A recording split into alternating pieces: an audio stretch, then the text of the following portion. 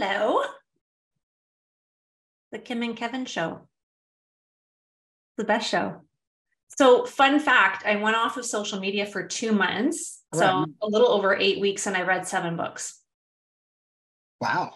Wow. Tells you how much time I waste on social media. Like the actual books?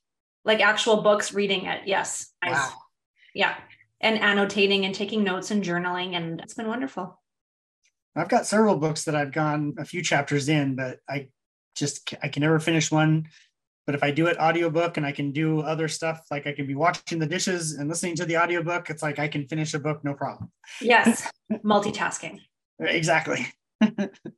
So today, everybody's noticed Carol is not here. She is off to Orlando, I believe, Florida. I think so. I think that's right. Yeah, Orlando. To be doing all the things that she does, talking about FSM with the Time Waiver Group, I believe. Yeah.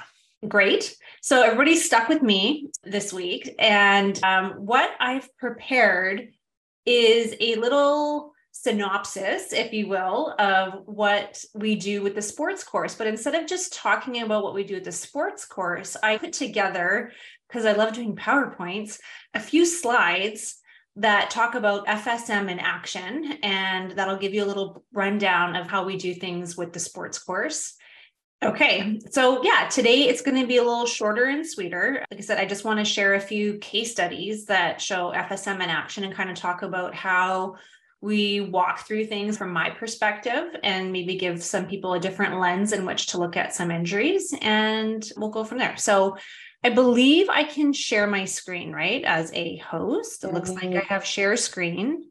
You have disabled screen sharing. There we go. It should be back on. Yeah, okay. It makes me click this other thing. Yes, there it is. Perfect. I'm going to share this little PowerPoint. I'm going to hit share. I'm going to do a slideshow from this current slide. I hope I'm not the only one that talks to themselves as much as I do, but hopefully everybody can see the subacute injury, emotional frequencies, hematoma, nerve damage, torsion up on their screen. So yeah, we're going in the sports course, instead of, we do things a little bit backwards then from what we do at the core. In the core, we talk about chronic injuries, stages of healing, and then we finish off with the acute stuff. And in the sports course, we start with all the acute injuries, and then we work our way through subacute and then into chronic. So this subacute injury was actually pretty acute. It was only about 4 days old when I got my hands on this person. And I thought this would be a good one to start with because it talks about all the things that I didn't think worked. And this was a big catalyst, this big case for me where I learned how to use the emotional frequencies that I talk about very often. So getting right into things. So the history of this player, he had a really big bruise, what we call a crush injury, where the soft tissue was smushed and smashed. It blew up, it bled. He had 2 really big bruises. He had 2 really big falls in one game in a short time period. So when I got to see him, we noticed his left glute was really inflamed. We saw a really big bruise, a big hematoma. We saw a lot of splinting, and splinting is a word we use for when the associated or neighboring musculature has an opinion about the injury and decides to tighten up, splint, or protect the area. So we saw glute medius, glute maximus, and piriformis all in this super hypertonic state. Gait is obviously compromised, inability to sit down. When we're looking at range of motion, coccyx internal rotation or hip internal rotation was restricted about 80%. So he had very little internal rotation. Coxiflexion or hip flexion was limited about 70% on the left when compared bilaterally. And what the diagnosis was from the doctor that he saw was this would be at least a 4-week rest injury. So they wouldn't be able to do anything except for rest it for 4 weeks. And after about 4 days of being super frustrated, another player said, you've got to see Kim and try some FSM, and I bet you it'll work. And not for a spoiler alert, but it did, obviously. So I'll just walk you through this portion. First treatment, I am running 40 and 396, quiet the activity of the nerve for about 5 minutes. and his pain decreased by half. So I know this is always one of the biggest questions is, where do I start? And I always say, regardless of the patient, regardless of the condition, if somebody walks in with a lot of pain, public enemy number one, your first thing that you should be doing, regardless of taking your history and trying to figure out where it started, is get the pain down. And a lot of times, like running 40, 396, 40 and 10, those are big slam dunks in taking pain down. So a lot of times, even if you're stuck on where to start, I'll start with 4396, quiet the activity of that nerve. And with an acute or subacute injury, we know there's a ton of inflammation around the area. So that's a really safe place to start. 4396, after about 5 minutes, that feels amazing. The pain is going down. Great. So now I can get into some of what do my kids always say? Okay, Captain Obvious. So the obvious things are bleeding and things are torn. So 40, 18, 124 on your A, 62, the muscle belly or the vessels, 77, the connective tissue, 97 is adipose. And I want to talk about that one in a second. 142, the fascia, and 396, the nerve. 97, in my opinion, is overlooked a ton. There is adipose everywhere. And especially when you're dealing with the glute, there's a lot of adipose on the glute. I don't care how lean you are, there's going to be adipose in that area. And there's adipose intertwined with the hamstrings, with the sciatic nerve. So when you look at the anatomy of the area that you're looking at, don't forget the adipose. Like, it legitimately is everywhere. And it also gets torn. When vessels bleed, they bleed onto it.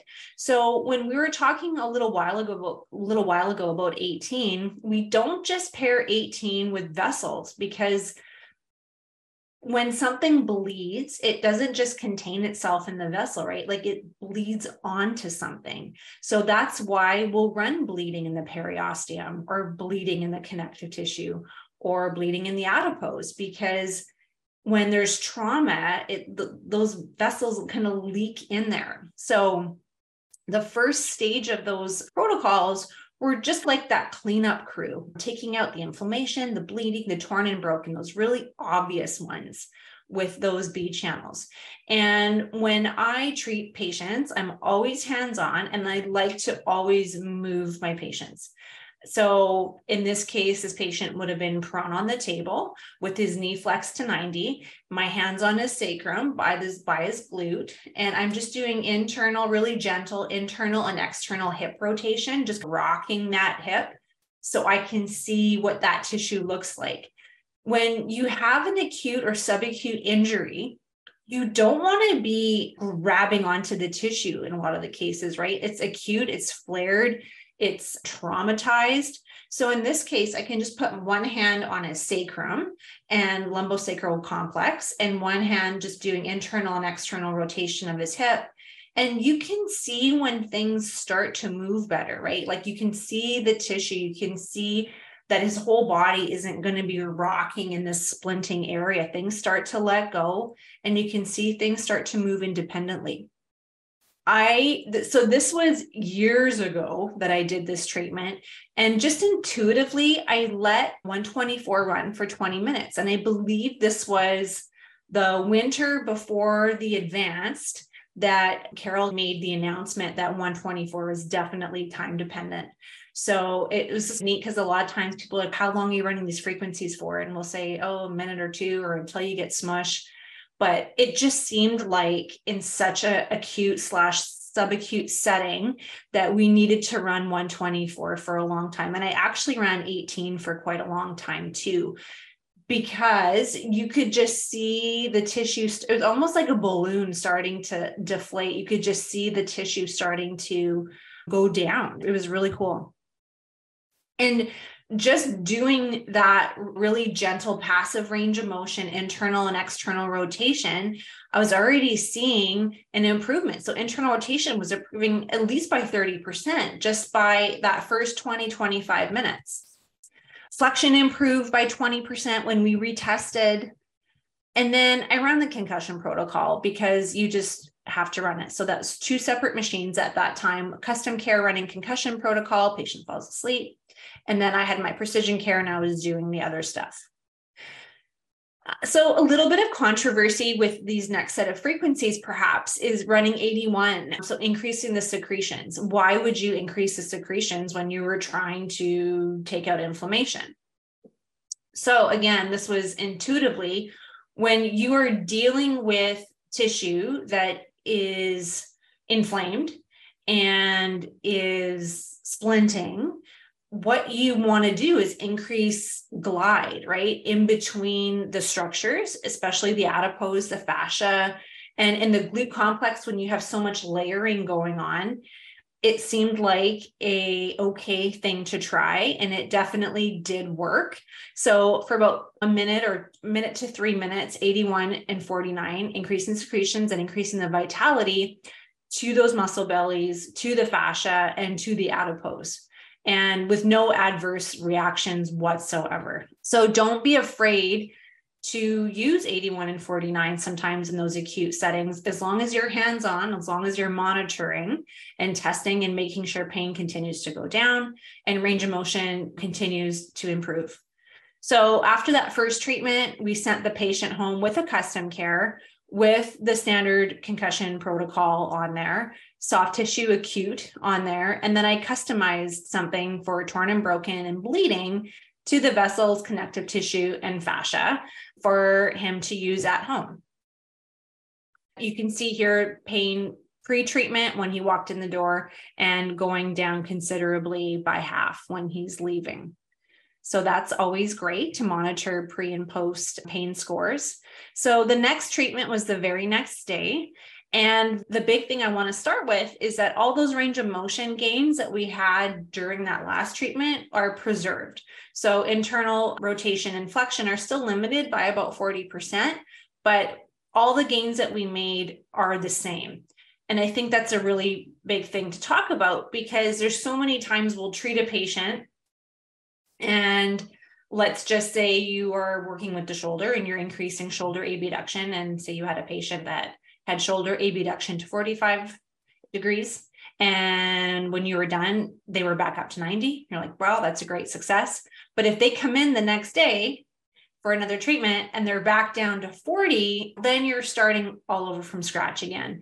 So what really got me interested in FSM were these like long-lasting changes that we seem to be getting. The changes that we made clinically were staying with that patient until the next time that they came in. So the next day, we're still seeing all those range of motion gains preserved. The pain is also preserved. So again, you're not starting from scratch. We came in with a 9 or a 10 out of 9 out of 10 the previous day. And if they come back in, their pain is still up again. I just view that last treatment as a party trick. We want those gains to remain with the patient. We want them to remain pain-free or have their pain decreased throughout the night into the next day, so that you have a much better starting point. Where I started questioning where those gains might have been preserved. And I think it's because I had a custom care to give him at home. So he was running things at home to help that, what I call, that's that recovery process. So he's in the clinic getting treatment. And then what is he doing from the time he leaves the clinic on Wednesday to Thursday morning when he comes in? All that time, you could potentially be undoing the treatment. But if you have a tool to give your patient to complement what you did clinically, rent them or give them a custom care, it really helps your starting point for the next treatment, because all of his pain was down and his range of motion was up. And that's exactly where you want to be starting from. So that next treatment, we are, again, Captain Obvious, starting with what I know worked. I know 40 worked, 18, 120 for inflammation, bleeding, and torn and broken in those connective tissue areas. But I'm also going to do trauma, the basics, right? Paralysis, the allergy reaction. I'm going to incorporate those a lot more too, running them, I believe it was about 2 minutes each. I'm still doing passive range of motion to internal and external rotation of the hip. I want to test everything as well as talking to the patient about making sure their pain is down at the same time. So we get a little bit more internal rotation gains, 20% improvement. We get about 10% improvement for flexion after 20 minutes. Fantastic. Still going to go in there and try 81 and 49, increasing the secretions and vitality to those structures. And the patient reports that he's able to sit and drive. He's going to continue to use the custom care overnight. I'm going to run some more I'm going to give him general inflammation, standard concussion. He had the protocol for myofascial trigger points because he was treating his shoulder. And I'll talk about that in a minute, because that one does have some of the scarring that in acute injury we typically don't want to run. But he had a shoulder injury. He wanted to try it on. And we gave him the DOMS protocol, because if you look at the DOMS protocol, so delayed onset muscle soreness in the mode bank, and like I said, this was years ago before I was writing all the awesome programs that I write now. But the DOMS protocol is a lot like soft tissue acute, right? It's taking down the torn and broken, the bleeding and the inflammation and all those structures. So those were the programs on the custom care that he had. And patients won't talk to you in degrees, right, of range of motion, unless you're seeing another physical medicine person where they'll come in and say, my hip is restricted to 82% on the left. No one says that. They're going to give you an ADL or an activity of daily living. I can't put on my coat. I can't put on my seatbelt. I have a hard time stepping into the car. So his marker was, I can't put on my shoes and I can't put on my skate. So biomechanically, I'm breaking that down. What is that motion? That's hip flexion. It's actually external rotation of his hip. Internal rotation is not something that we naturally do a ton of, but he said he's not able to do this. And this is what frustrates him. So again, pre and post pain scores, pain's going way down. 1 out of 10 for a professional athlete, that's like easily doable, right? You can go on through, that's probably what they're continuously playing with. So the next treatment, patient is pain-free in all ranges and activities. So that bruise that we're seeing continues to improve in color and size. So the inflammation is still going down. Starting frequencies, same thing, 40, 18, 124, 294, 321, 9. Inflammation, bleeding, torn and broken, trauma paralysis, allergy reaction, all those soft tissue areas, the muscle belly, connective tissue, adipose fascia, and nerve. Continuing to do passive range of motion and internal and external rotation. Look at that. Internal rotation is symmetrical. That is equal now. Flexion improved by another 20%, and increasing the secretions and the vitality to those structures is actually improving with passive range of motion, and it feels good. So why it could be controversial to run increasing the secretions to an area where you are decreasing the inflammation. I believe somehow FSM just does what it's supposed to. And yes, there are parameters, but as long as you are backing up your hypothesis with an objective measure, like range of motion, I don't see any trouble with it, especially when your intent is to improve glide between structures and you're using it for a small amount of time. So patients able to sit now on a hard surface, right? Going back to those ADLs, like how does it feel on a smushy chair versus on a harder surface, right? Like when the tissue is compressed and there's compression in the lumbar spine, does that change? So patients able to sit on the hard surface, is skating, is going on the ice. He needs somebody to put his skates on, which doesn't go over very well when you have to ask somebody to tie your skates up for you, where he's still using the custom care at night. And this is where it all started to change for me. So the patient has demonstrated emotional frustration and fear. Why? Because he's not playing and the team is winning without him. And he is afraid of losing his spot.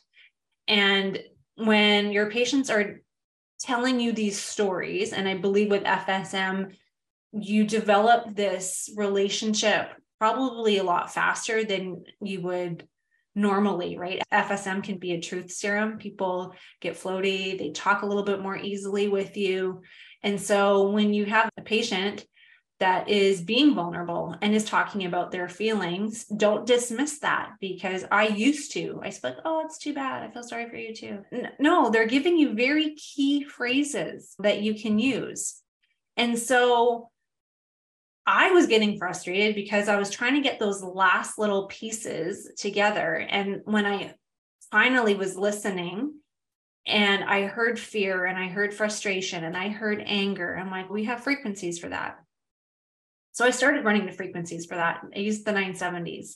And I don't always remember what the frequencies are on the emotional side, because I always have my laminate open, but fear, anger, rumination, frustration, all of those frequencies, I'm sure, are there, 2 minutes each. And I didn't tell the patient I was running these emotional frequencies, but because we already had a few days of mileage together treating, he knew, he was very in tune with what changes were occurring. And he was like, oh, that feels so good. Whatever you're running right now, I think it's really helping. I'm like, goodness. Okay. So I'm glad that feels good. And then I'm retesting hip flexion. This point, patient is supine. So I'm taking up knee or hip flexion, and it just starts to go. And I'm running the emotional frequencies going, you've got to be kidding me. They actually work. And I'm objectively measuring an emotional frequency. So don't discount that part either. Just because it's an emotional frequency doesn't mean it's not going to have an objective carryover to what you're treating. So he gets up off the table, feels amazing. And he's, look, I could put my shoe on. Great. That means you can tie up your skate. So life is good. So pain is down, pain is gone. Everybody's happy. Next treatment. Again, all those gains are preserved. Patient is completely pain-free. We have total symmetry mechanically, objective measures, and we're just trying to do maintenance at this point, right? We're not just going to let them go. We want to make sure everything has been holding. So doing the same thing that we did before, we're incorporating those emotional frequencies one more time. And he's back after 5-6 days as opposed to 4 weeks.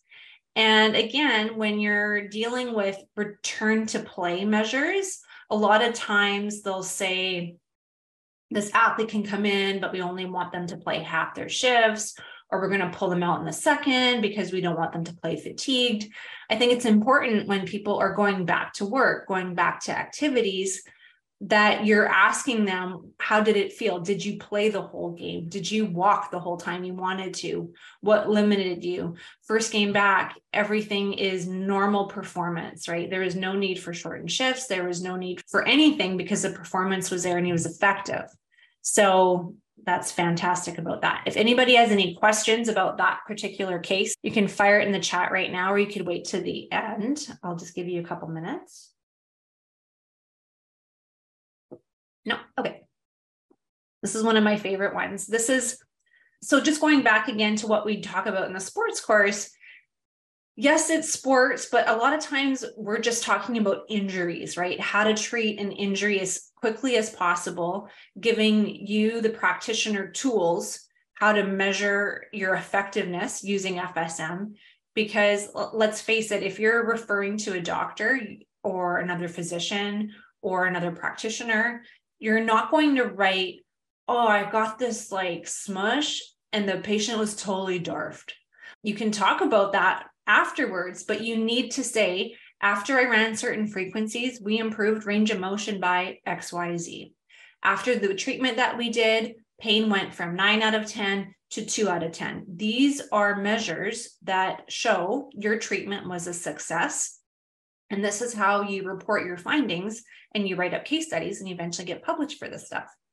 That last case, dealing with a lot of the acute injury components, is a little nugget of what we do with the sports course, and how to use the custom care at night or in a take-home setting as well to help complement what you're doing clinically.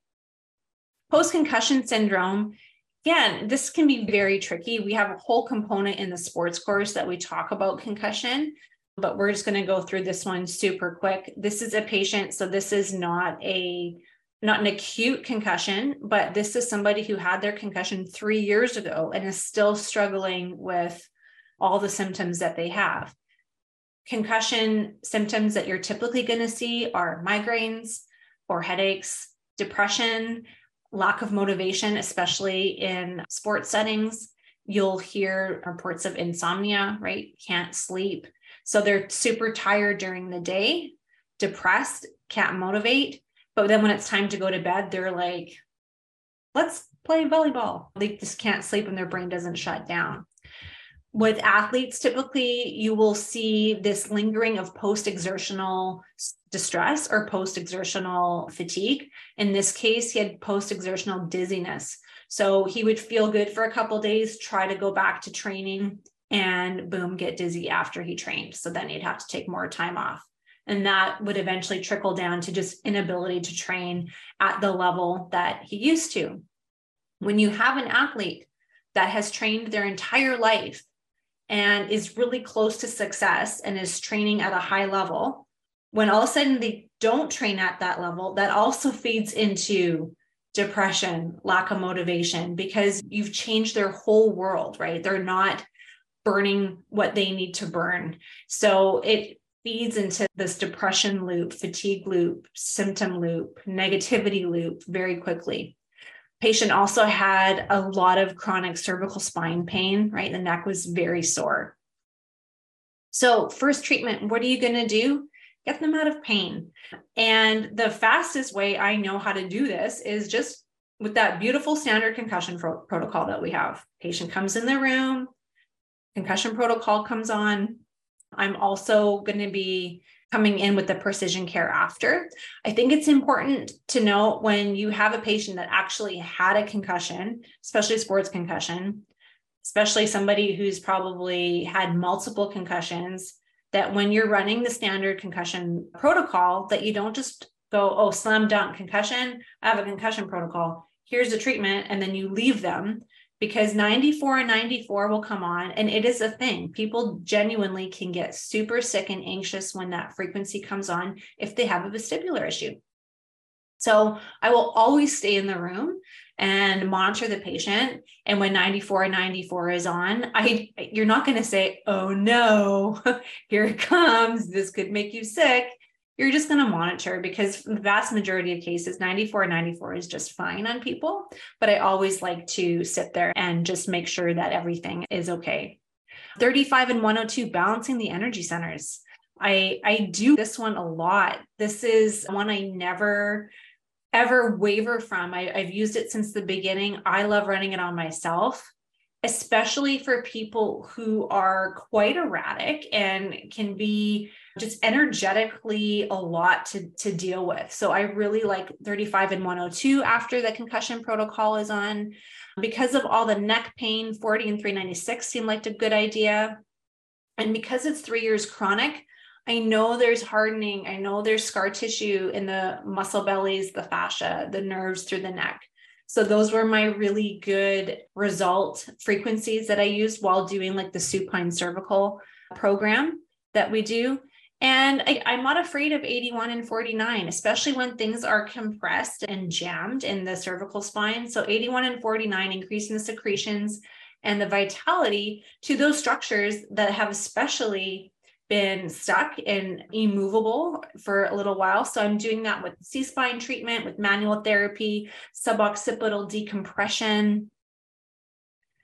The patient was asleep 3 minutes into the concussion protocol. So like I said, I was in there watching him sleep essentially, and then went in after the concussion protocol was over. So what is it, like 36 minutes or so?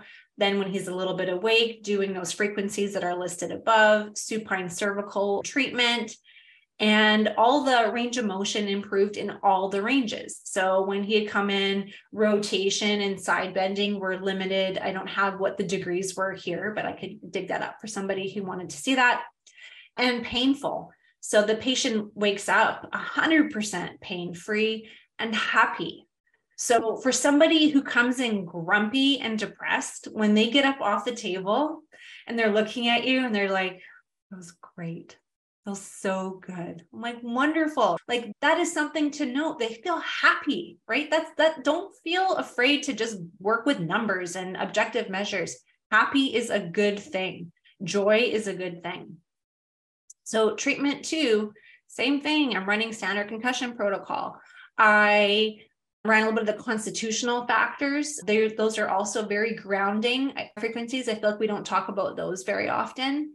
Increase the vitality. So 49 and 39, I believe, is for male vitality, because he had dealt with lack of motivation and everything was just hard. And there was a lot of lack in his life. Balancing the energy centers, 40 and 396 again for nerve pain, running hardening and scarring in those vessels, again, not super complicated. Increasing the secretions with the manual therapy, mobilization with the C-spine, passive range of motion with his neck. All that feels great. Outcomes, the patient was 100% asymptomatic, so zero pain for 4 days following the first treatment. So that was huge. So like I said, after that first treatment, he wakes up happy, he has no pain. That lasted for 4 days, and that was not taking a custom care home. That was just from that one treatment. I had told him, let's see how long this lasts. When you start to feel something, let me know, and then you come back in. Don't let it creep back up to where it used to be. Let me know if you are a 0 out of pain right now. Tell me when you're a 2, and we'll get you back in. The patient was sleeping, so no more insomnia, felt like he had deep, restful sleeps, felt happy and positive. And yes, great. Objective measures, all the C-spine range of motion was still symmetrical and painless. But again, what was the take-home message? Sleep, right? When you are not sleeping, you are not recovering. So going back to a couple podcasts ago, when Carol and I were talking about the differences between how we structure the sports course. So we have rehab, and then we have recovery, and then we have performance enhancement. I do the rehab in the clinic, but then I view the recovery is what's happening at home. So this patient is able to sleep at home. That's aiding the recovery process at the same time, if that makes sense. The insomnia was gone. The patient is sleeping. When the patient is sleeping, we're getting deep restorative repair happening in the soft tissue, which trickles into the next day when things are still symmetrical and pain-free. So those are important measures. So if you're a practitioner listening to this, make sure you're not just asking about pain and range of motion. Ask for other things like, how are you sleeping? I sleep great.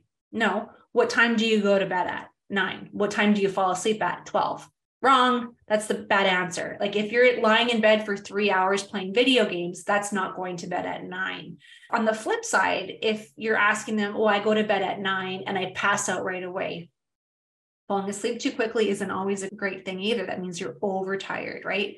So there's that sweet spot, I believe, and I know it changes, but I believe it's 3 to 7 minutes is all we want by the time we get into bed and decide to sleep. So talking about sleep, how you're falling asleep. Are you staying asleep? Great that you're falling asleep, but if you're getting up at 2 in the morning and again, you're wired for sound and want to go jogging, that's not wonderful either. And then again, following up with, how do you feel when you wake up? Because so many times we'll see patients that go to bed early enough, they are asleep for the whole night, and their Oura ring tells them that they're sleeping for the whole night, but they wake up and they feel terrible, right? So if you're not waking up feeling refreshed and restored, that's also an issue. So ask those really good questions to your patients about the quality of their sleep. All right, standard concussion protocol again, constitutional factors, vitality, balancing the energy centers, working with the tissue that's hard and scarred after all those years of not moving. So the same things that we did before. Again, the patient is asymptomatic. This is more like a maintenance treatment at this point. The range of motion in his neck are all symmetrical. Patient says, I am sleeping better than I ever have in my entire life. Wonderful. That is better than increased range of motion, in my opinion. Training intensity is starting to increase. And as that intensity is starting to increase, the patient is still reporting that everything feels great. So this is a patient that will come in because he's an athlete for continued care. So sometimes we talk about, is it a one and done, or like when are patients done? Some patients are never going to be done with treatment because they're always tearing and breaking things. So for athletes, regardless if they're weekend warriors or professional athletes, there's always going to be some maintenance. So whether it's coming in once a month, every 6 weeks, every 8 weeks, I think there's always a case for coming back in for treatment. This patient decided, I'm just going to buy a custom care because I never not want to sleep and I never want to be in that position ever again. And I'm never going to stop training. So he bought a custom care, he can treat himself. And his little testimonial was, FSM has helped my headache severity and frequency go way down. I tried a lot of therapy after my concussion, but I found to get me up the hill and into recovery for the long term was FSM. So I felt that was a very nice little testimonial. I see there's something in the Q&A here. This was when we didn't have concussion in Vegas. It was just a concussion protocol. So this was before Vegas really was in the limelight. If I could go back in time, I'd definitely hit that vagus nerve. But back then, we didn't really talk about the vagus nerve. Thank you. Oh, so please explain the constitutional a little more. So the constitutional factors are the irregular verbs. So 6.8 is really nothing on A and 38 on B is really nothing on B.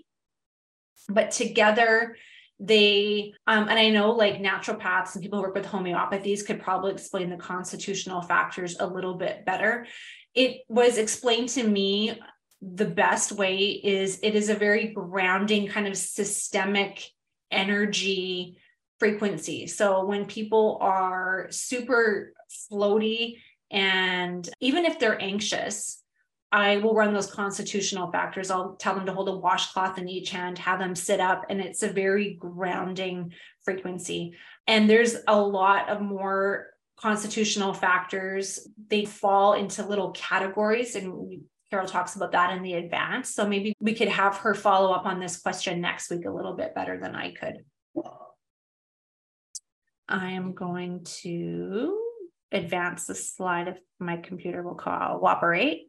And I just have one more thing here. So one of the biggest adjuncts that we do in the sports course that is not in the core is new motor patterning. And as a trainer, that's what I was before I got into all this movement and getting people to move efficiently and effectively is always my passion. And it is what I want people to do. So getting them to move better on their own, whether it's going for a walk or throwing a baseball, is improved with FSM in ways I never thought imaginable. So this case study is tying everything together as far as what we do in rehab, what we do in recovery, and what we do in sports performance for the sports course. This was an Olympic speed skater I worked with. So his history was, it was an old fracture that he had in his fibula that was still causing him pain, restrictions, and weakness after, I think, 5 years. He also had a lot of lumbopelvic compression and tightness, and his hip flexors were chronically tight. Of course, they were chronically tight because he's a speed skater. So people who are flexed over in skating are going to have chronically tight hip flexors. So this is not rocket science, but still worth noting. Treatment overview here. What do we want to do? We want to properly identify the cause of his low back pain. So I always look at the pelvis. And when I look at the pelvis, I look at the sacrum to see if there's a torsion, right? If that sacrum is not sitting in the ilia properly, if it's moving on a different angle, I want to check the dura. I want to check a lot of things that other people don't get to look at and see. When I'm working with a professional or an Olympic athlete, it goes without saying, they have seen the best of the best. So when I come in, I want to offer something that maybe they haven't ever seen before. So whether that comes from a little bit of a different assessment skill and definitely a bit of a different treatment set using FSM. So these are the places that I like to go. I want to treat the old fracture. Why? Because we can. Where else besides FSM would you even think about treating a fracture that had already healed? You would just think, he had a fracture, let's heal. So that's done. No, we still might be able to do some work with that old fracture. And then, yes, of course, we have to release those hip flexors, but blah, blah, blah. The main thing is there must be some compensatory movement, right? The fibular fracture caused pain, torn and broken, but because he's an Olympic athlete, he does what we say is he blows through the stop signs, right? Professional athletes, elite athletes, even certain weekend warriors, if they're wired a certain way, are not going to take time off. They're not going to rest. They're going to play through pain. They're going to walk through pain. And a lot of times their pain markers or pain threshold is completely different than a lot of other people. They get different motor patterns, right? So the muscles that should have been stabilizers end up being primary movers, and so on and so forth. And when you get these dysfunctional motor patterns happening, when the tissue heals, that motor pattern doesn't always get the memo that they can go back to their original jobs. And that's why you get compensatory injuries like those tight hip flexors.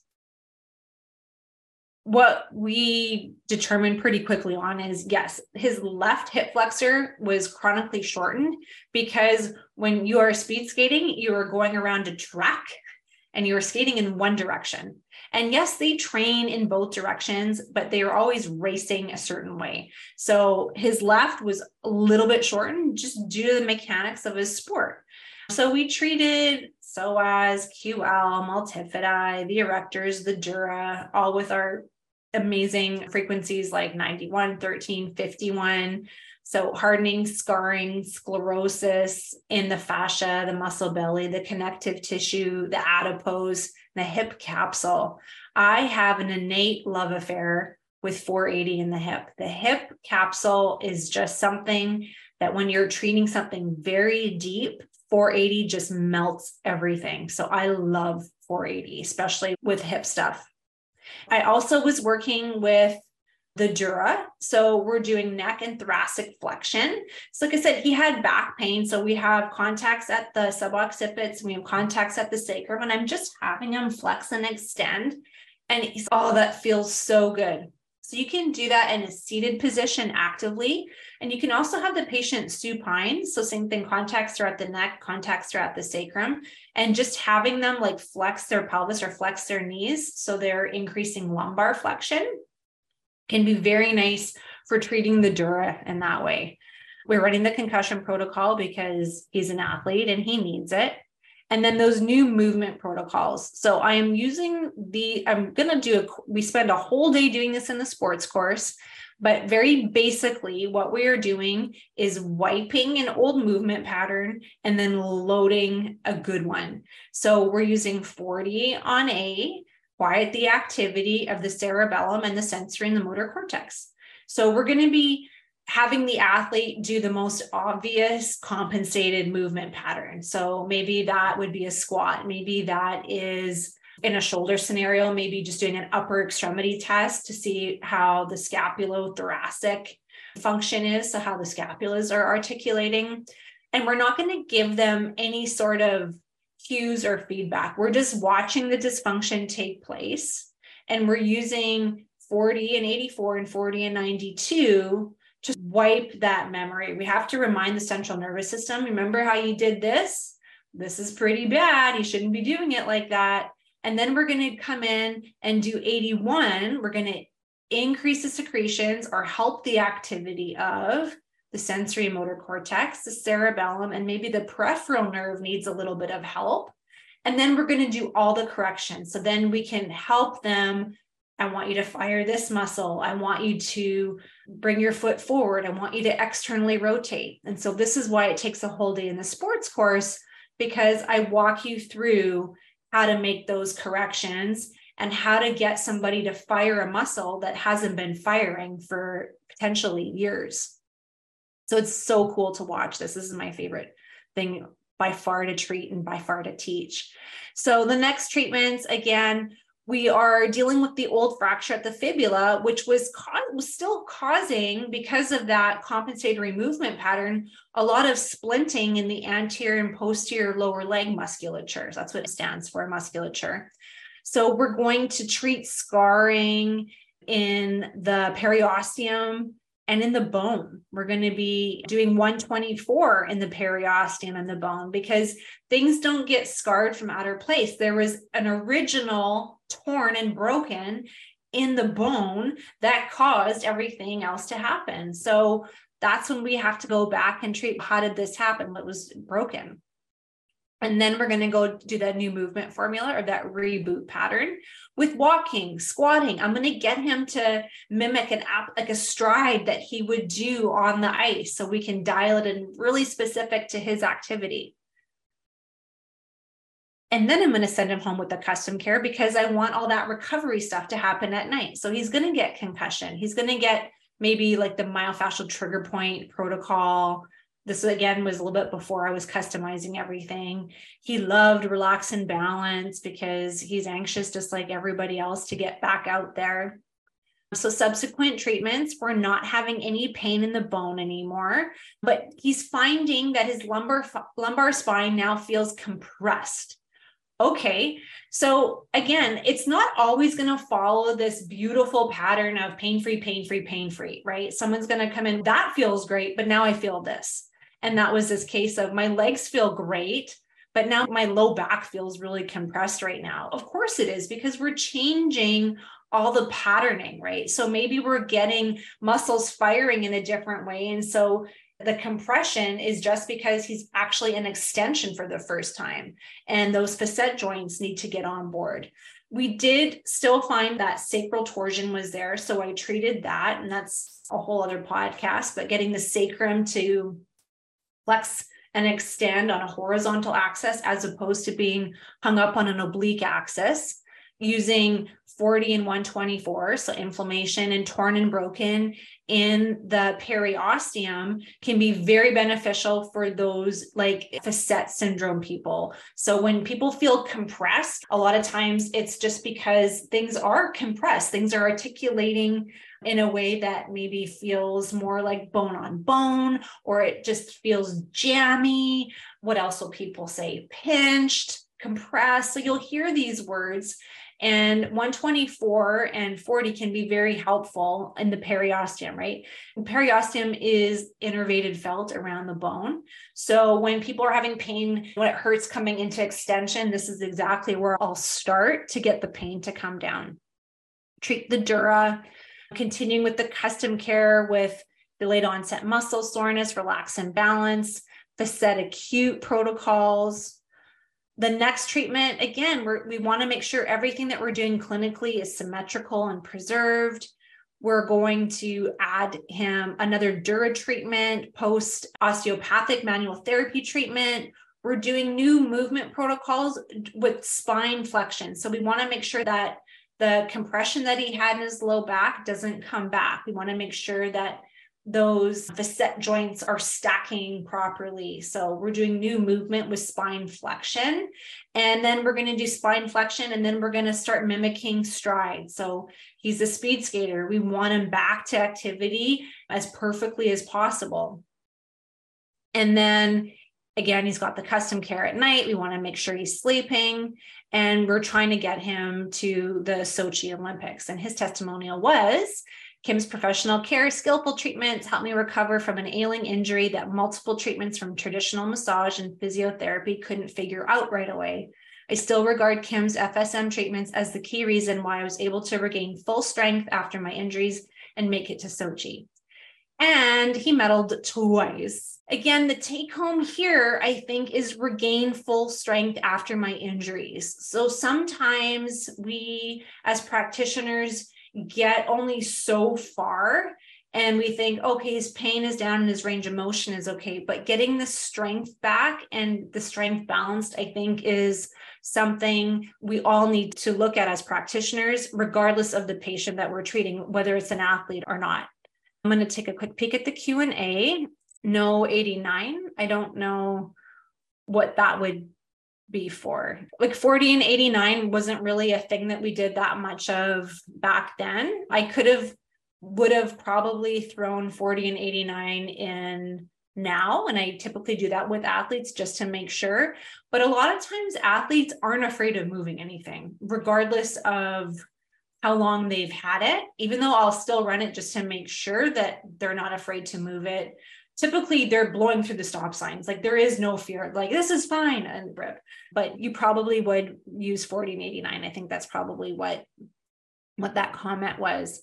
And best towel position for different injuries. Yeah. So that's a loaded question. Again, that's why the sports course is as long as it is, because sometimes there is a case for starting something at the spine and following the nerve to the extremity. Sometimes there's a case for sandwiching the area and doing manual therapy in between the towels. So it really depends on the case. A lot of times we were doing like sandwiching the area. So if we're doing hip flexors, one towel on the hip flexor, one towel maybe under the glute, and working in between that. So we're trying to shorten up the distance where those contacts are, so the frequency can be like concentrated in that area. New movement protocols are giving me such success in my clinic since doing the sports course in Arizona. Awesome. Thanks. Yeah. Like it was such a big, like, but there's a reason why I use game changers as my like tagline, because it really was what helped me close the case. Because you do get such great success with so many frequencies, like scarring and inflammation, right? Like those are two slam dunks that you know you can get success with, but it's when they're coming back a few days later and saying, oh, it came back. This is what the catalyst was, why those ones changed for me anyways. I think that's about it as far as what I had on my PowerPoint here. So I'll stop sharing that with everybody. I hope that was helpful. Instead of just talking, I like to have like little cases, because I think the stories, I know for myself, when I go to the core and I hear Carol's stories, those are what help me think about what to do with other patients. Hopefully those little nuggets were helpful. Q&A, wonderful and helpful. Thanks, Alf. I always love your positive feedback. I don't know if there's any other questions. Otherwise, great nuggets. Thanks. You can come hang out with us in Portland next weekend. We'll make space for people who want to come. Aside from the Portland sports course, we're going to have the one in Hawaii. So 2 great opportunities still this year to come live. I don't do the sports course via video anymore because it's just too hard. As like a manual therapist and exercise therapist, I think there's just such valuable information that you learn doing, seeing, touching, and experiencing that you don't get just watching me do it on a video. Nuggets. Thank you. Is there anything else that I'm missing? Great. Thanks for all the feedback, everybody. I appreciate it. Yeah, you can still keep sending your questions via email. Carol and I get them. We'll talk about them next weekend. And I think that's about it. Yeah, if you can't make it to Portland, plan a vacation in Hawaii and then come out and learn. Yes, and then just hang out on the sports and take a vacation at the same time. Yes, that's exactly it. I know. I'm so excited about Hawaii. Even it just can't come soon enough. Yeah, everybody come, sign up, send your questions, keep coming. And what's your website address again, Kim? It's fsmsports365.com. fsmsports365.com. Oh, and I do have a quote. Oh, cool. Hang on. And I thought this one was great. So it's about gratitude. Gratitude will shift you to a higher frequency and you will attract much better things. Nice. And I thought that was just I'm trying to be on this big gratitude. So when I went off of social media, I went into this like gratitude instead of waking up in the morning and checking my phone first thing and checking my Instagram and checking my emails. The first things I was thinking of, what are 3 things I am grateful to start my day with? And then I was going to bed, journaling, what were the 5 things that I was grateful for at night? So going to bed with gratitude, waking up with gratitude, just feeling happier in general. I used to carry a little rock in my pocket that said grateful. Yes. And then you grab it. You're just like, yeah. So just to remind you. Yes. I like that. I want a rock with grateful on there. All right. That's it. Everybody. Yeah. And we're ending on time. Look at that. That's right. You thought it was going to be short. I I forget how much I talk about things. It looks like everybody loved it. I appreciate that. Thank you so much. Yes, I'm glad it worked out, and we'll see Carol next week. And that's right. She'll be back next week, and we'll be back to the old stuff. Yep. Awesome. Right, everybody. All right. Thanks, everybody. See you next week. Next week. The Frequency Specific Microcurrent podcast has been produced by Frequency Specific Seminars for entertainment, educational, and information purposes only.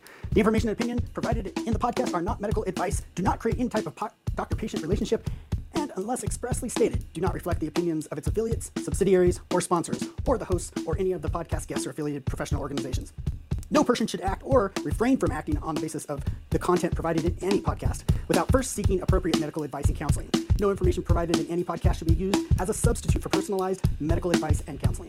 FSS expressly disclaims any and all liability relating to any actions taken or not taken based on or any contents of this podcast.